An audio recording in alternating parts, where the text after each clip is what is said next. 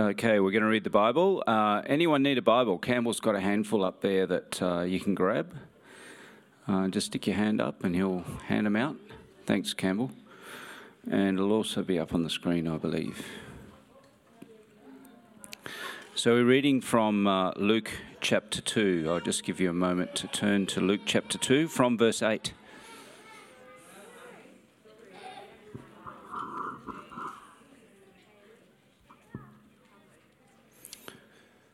Okay, here we go. And there were shepherds living out in the fields nearby, keeping watch over their flocks at night. An angel of the Lord appeared to them, and the glory of the Lord shone around them, and they were terrified. But the angel said to them, "Do not be afraid. I bring you good news that will cause great joy for all the people. Today, in the town of David, a Saviour has been born to you. He is the Messiah, the Lord. This will be a sign to you. You will find a baby wrapped in cloths and lying in a manger."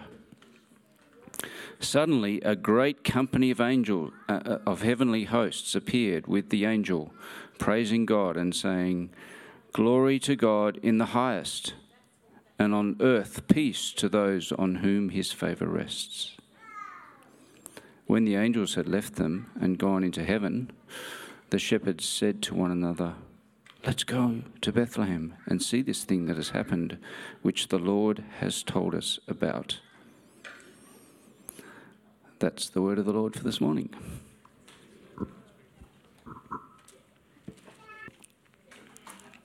So we're continuing in our series on looking at some of the common carols that we sing, or perhaps that we don't sing, that we just hear all the time at shopping centres and gas stations. And I actually heard this one on Tuesday as I filled up my car. Out over the really tinny little speakers in the Metro gas station on Alexandra Parade comes, "Hark the herald angels sing." It was terrible. But these are the songs that we hear so often throughout this Christmas period. And I think quite often we just don't even consider what they mean. It becomes the music or the muzak that drifts over us, that just sort of we imbibe without really necessarily thinking about what the lyrics are saying. And so this morning we're going to look at that carol, "Hark the Herald Angels Sing," and we're going to be thinking about where it's come from, and also what do we really actually believe about it, and what do we really think is going on when we're asking for the things that the angels are singing, that the herald angels are harking on about. And let's just be clear for a second. Hark the herald angels, not the other version which I've heard sung by small children repeatedly at school carols. Hark the herald angels. I don't believe that there are many angles called Harold. Actually, there are probably lots of angles called Harold, but I'm pretty sure they're not doing that much harking, and they're certainly not heralding anything that's coming on. That said, once you've heard a small child sing about Harold the angle, it will never leave you. It will certainly forsake you. But what is going on in this hymn, this famous hymn? We're going to sing it after. So, Gavin, do you want to pop it up on the screen? "Hark the herald angels sing, glory to the newborn King, peace on earth and mercy mild, God and sinners reconciled." This is one of those carols that we sing so often, but each line of this carol is just layered with theological imagery and terminology. And so let's just spend a few moments this morning picking it apart. One of the interesting things with this carol, I think, is we don't do much harking, literally to declare. And certainly this isn't how the hymn or the carol originally started. This carol was originally written by Charles Wesley, and Charles Wesley, as his diary points out in Bristol, was a rather sombre man. And so this carol originally said, "Hark, how all the welkin rings, glory to the King of Kings." But it certainly didn't do it to the tune that we sing it to today. It did it far more like a sombre hymn at 60 beats per minute, more like, "Hark, how all the welkin rings." Yeah, it's really low, really slow, and really boring.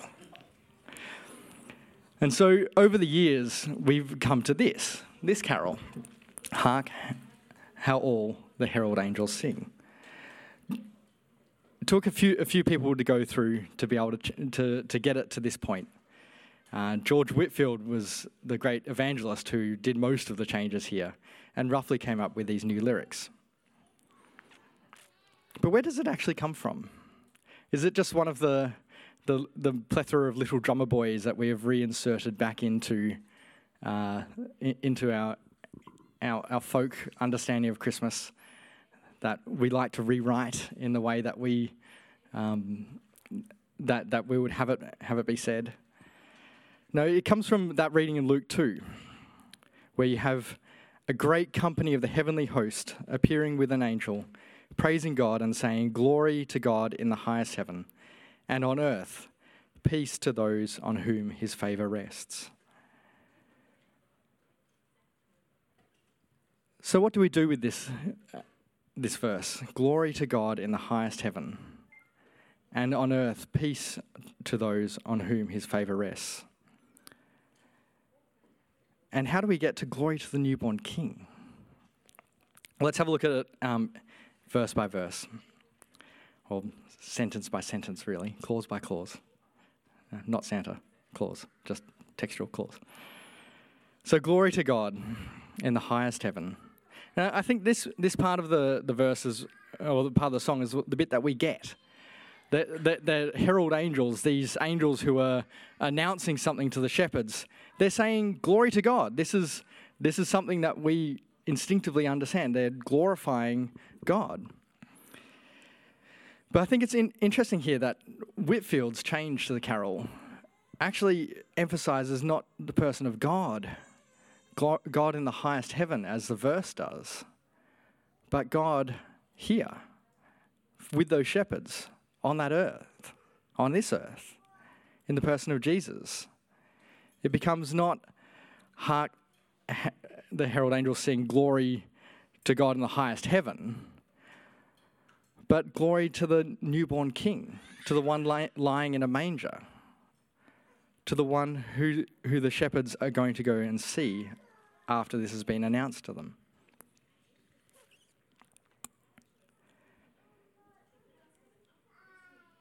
What Whitefield does here with Wesley's hymn is he makes the link between God, who is out there, who is so far away from the audience, so far away from those who are listening to the carol in a servo or at Woolworths, and he brings him close. And he says, this isn't just God who is far away from you. This is God who is close, who you can meet, who you can be near. The link between Jesus and the God of heaven in this carol is unmissable. Well, what about that next line then? Peace on earth. I think peace on earth is a bit harder. It becomes a sticking point for some people in this carol. What does it mean to have peace on earth? Is this simply just the well wishes of a whole bunch of people with bells going around from door to door, asking, "Oh, please be good, nice to your neighbour tomorrow after they've had far too much ham"? Is that all it is? Is it simply that? Is it the cry of a whole bunch of carolers in the town square going, "Yes, I know we're keeping you up late, but please don't throw rotten vegetables at us. Peace, peace." No, I don't think there's far more to it than that. Not just in this carol, but also in Luke, in our reading this morning.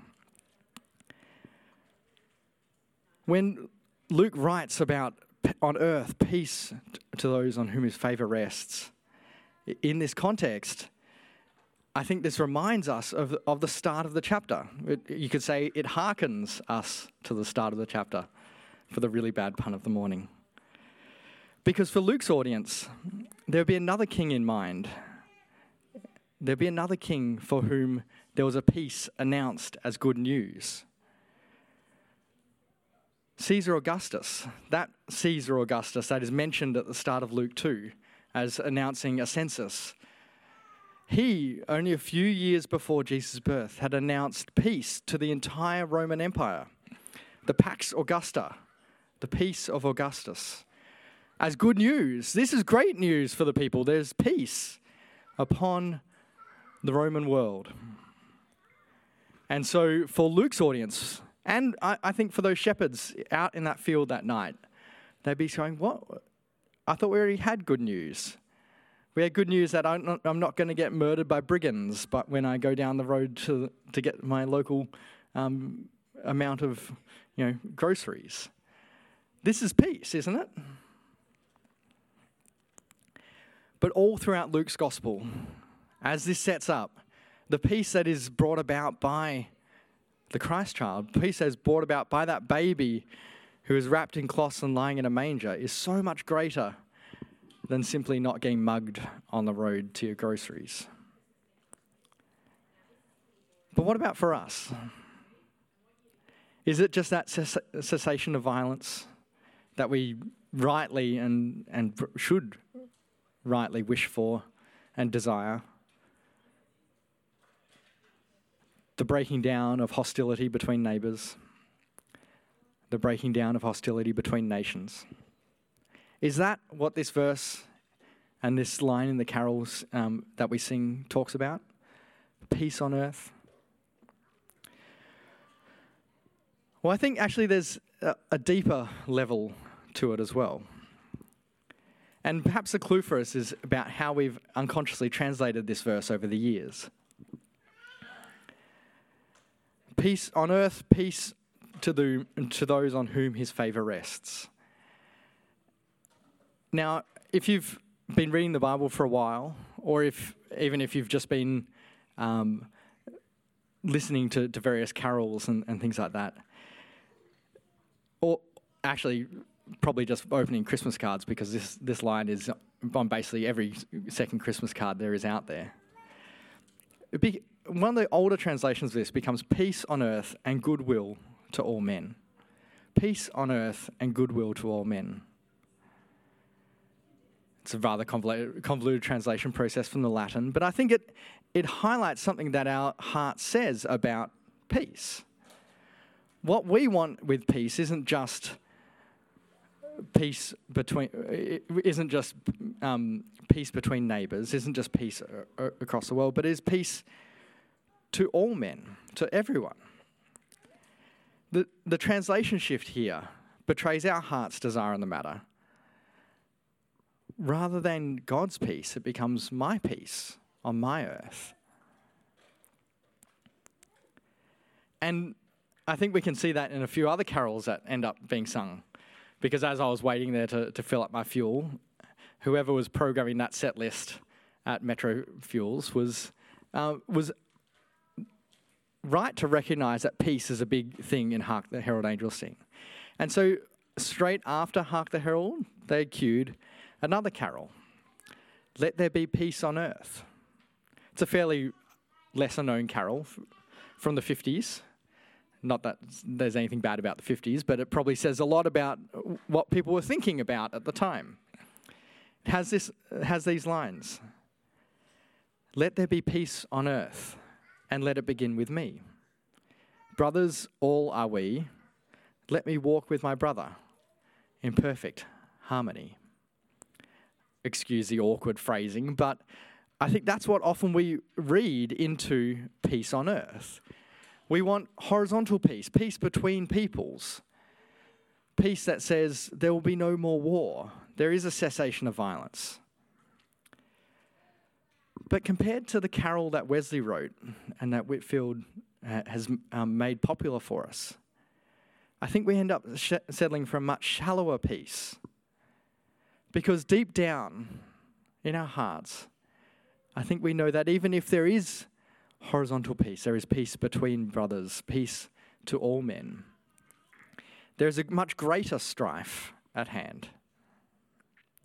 Because as Jesus recognizes in his challenge in the Sermon on the Mount, anyone who says even a word to a brother or sister is guilty of murder. And murder isn't just a sin against a brother or sister, but it's a sin against God. What Luke is announcing here, what the carol announces for us, is a much higher statement, a much higher claim about the point of peace. Peace isn't just that we get along with our neighbours after Christmas or before Christmas as they're playing too many loud Christmas carols. It isn't just about a wish for there to be no more violence and no more war. As great as those things are, in reality, there's a greater announcement at hand. As those angels announce, on earth, peace to those on whom his favour rests. What the angelic visitors announce isn't just peace between neighbours, but it is what in the Hebrew Bible we find termed as shalom, true peace, not just an inner disposition or the absence of war, but a whole social order of well-being and prosperity, security and harmony that is based upon peace with God, not just peace with man. It's a much greater vision that is typified than by just this cessation of violence. And this is where George Whitefield makes his great contribution to the hymn, or to the carol. In that next line, after peace on earth, mercy mild, he makes it really explicit how this happens. He doesn't say peace on earth and mercy mild to those whom have had too much ham, be reconciled. He says, peace on earth and mercy mild, God and sinners reconciled. This is the ultimate cessation of hostility. It's not just violence between people, it's hostility between man and God. And I think this is hard for us to come to grips with. To some degree, I think we prefer the tangible peace that we have of not warring with one's neighbour. Indeed, as C.S. Lewis reflects on what he calls a hierarchy of priorities, and the mathematicians and the philosophers will appreciate this because it includes A, B, and C, and systematic delineations here. But he says, it is hard because so many people cannot be brought to realise that when B is better than C, A may be even better than B. They like thinking in terms of good and bad, not of good, better, and best, or bad, worse, and worst. A, here, the breaking down of hostility between man and God is so much better than our B could ever be. It is so much better than we could ever imagine. And so we have a difficulty, we have struggle in understanding how that could happen. And I think that's made even more troubling for us when we read the latter part of verse 14. How does this happen? Is it just by goodwill? Goodwill to one another? Goodwill to one's neighbour? Because the old translations have it that on earth there is peace to people or to men of goodwill. Well, and I think here that the contemporary interpretation has it right a little bit. That it is goodwill. It is absolutely goodwill that this happens by. But it's not ours. Our lousy grammar has it that we would be the workers of goodwill in this world. Our B is that goodwill is ours to do. But no, it is the A of this verse is God's goodwill. That it is in God's goodwill that his favour rests on people. It is that will of God, that the will to bring peace to this earth, the will to bring peace between man and God and between man and brothers and sisters, is upon God's favour, on whom he chooses, not on whom we choose. Indeed, the best news at Christmas in this carol comes not from our own frameworks, our own B, but the A that is so much better than it. In God's economy, the newborn king that this carol speaks about brings about a peace between God and man. That by himself, by Jesus, taking on the violence in our place, taking on the hostility in our place, there would be a greater vision of what it means to have peace. So therefore, ultimately, this carol has it absolutely right, that we should announce it to the whole world with a triumph in the skies, that Christ is born in Bethlehem, that Christ is the Prince of Peace, that he is the Son of Righteousness, because he is born that man no more may die, that in his death on a cross, at the end of Luke's gospel, not at the beginning, that he would die to raise the sons of earth, that he is born here to eventually give us second birth. And at Christmas time, that's what we look forward to. We herald the angel born in a manger now. We declare the Prince of Peace and the peace that is brought to this earth, knowing that it doesn't come just at that time, but it comes eventually on a cross outside Jerusalem, probably close to where those shepherds were, that on a hill outside Jerusalem, there would be the one who was born to bring peace, would eventually bring that peace to this earth by reconciling God and man. It's a wonderful vision that we have from Wesley, and we can give thanks that he drew on Luke as he brought this to us, as he saw not just the start, not just the beginning, but the end as well. And that end that we know and we can reflect on as well. Let me pray. Father, I thank you so much that in your economy, you have sort of seen it right to reconcile not just man with each other, not just brothers and sisters, but us with you. That in your mercy, your favour rests upon us. That in Christ, you brought us back together with you. That this peace is the ultimate cessation of hostility. It is the ultimate in reconciling man to God. Father, I pray that this Christmas you would help us to declare it loudly with the triumph of the skies, with the angelic host proclaim that Jesus Christ is born in Bethlehem. Amen.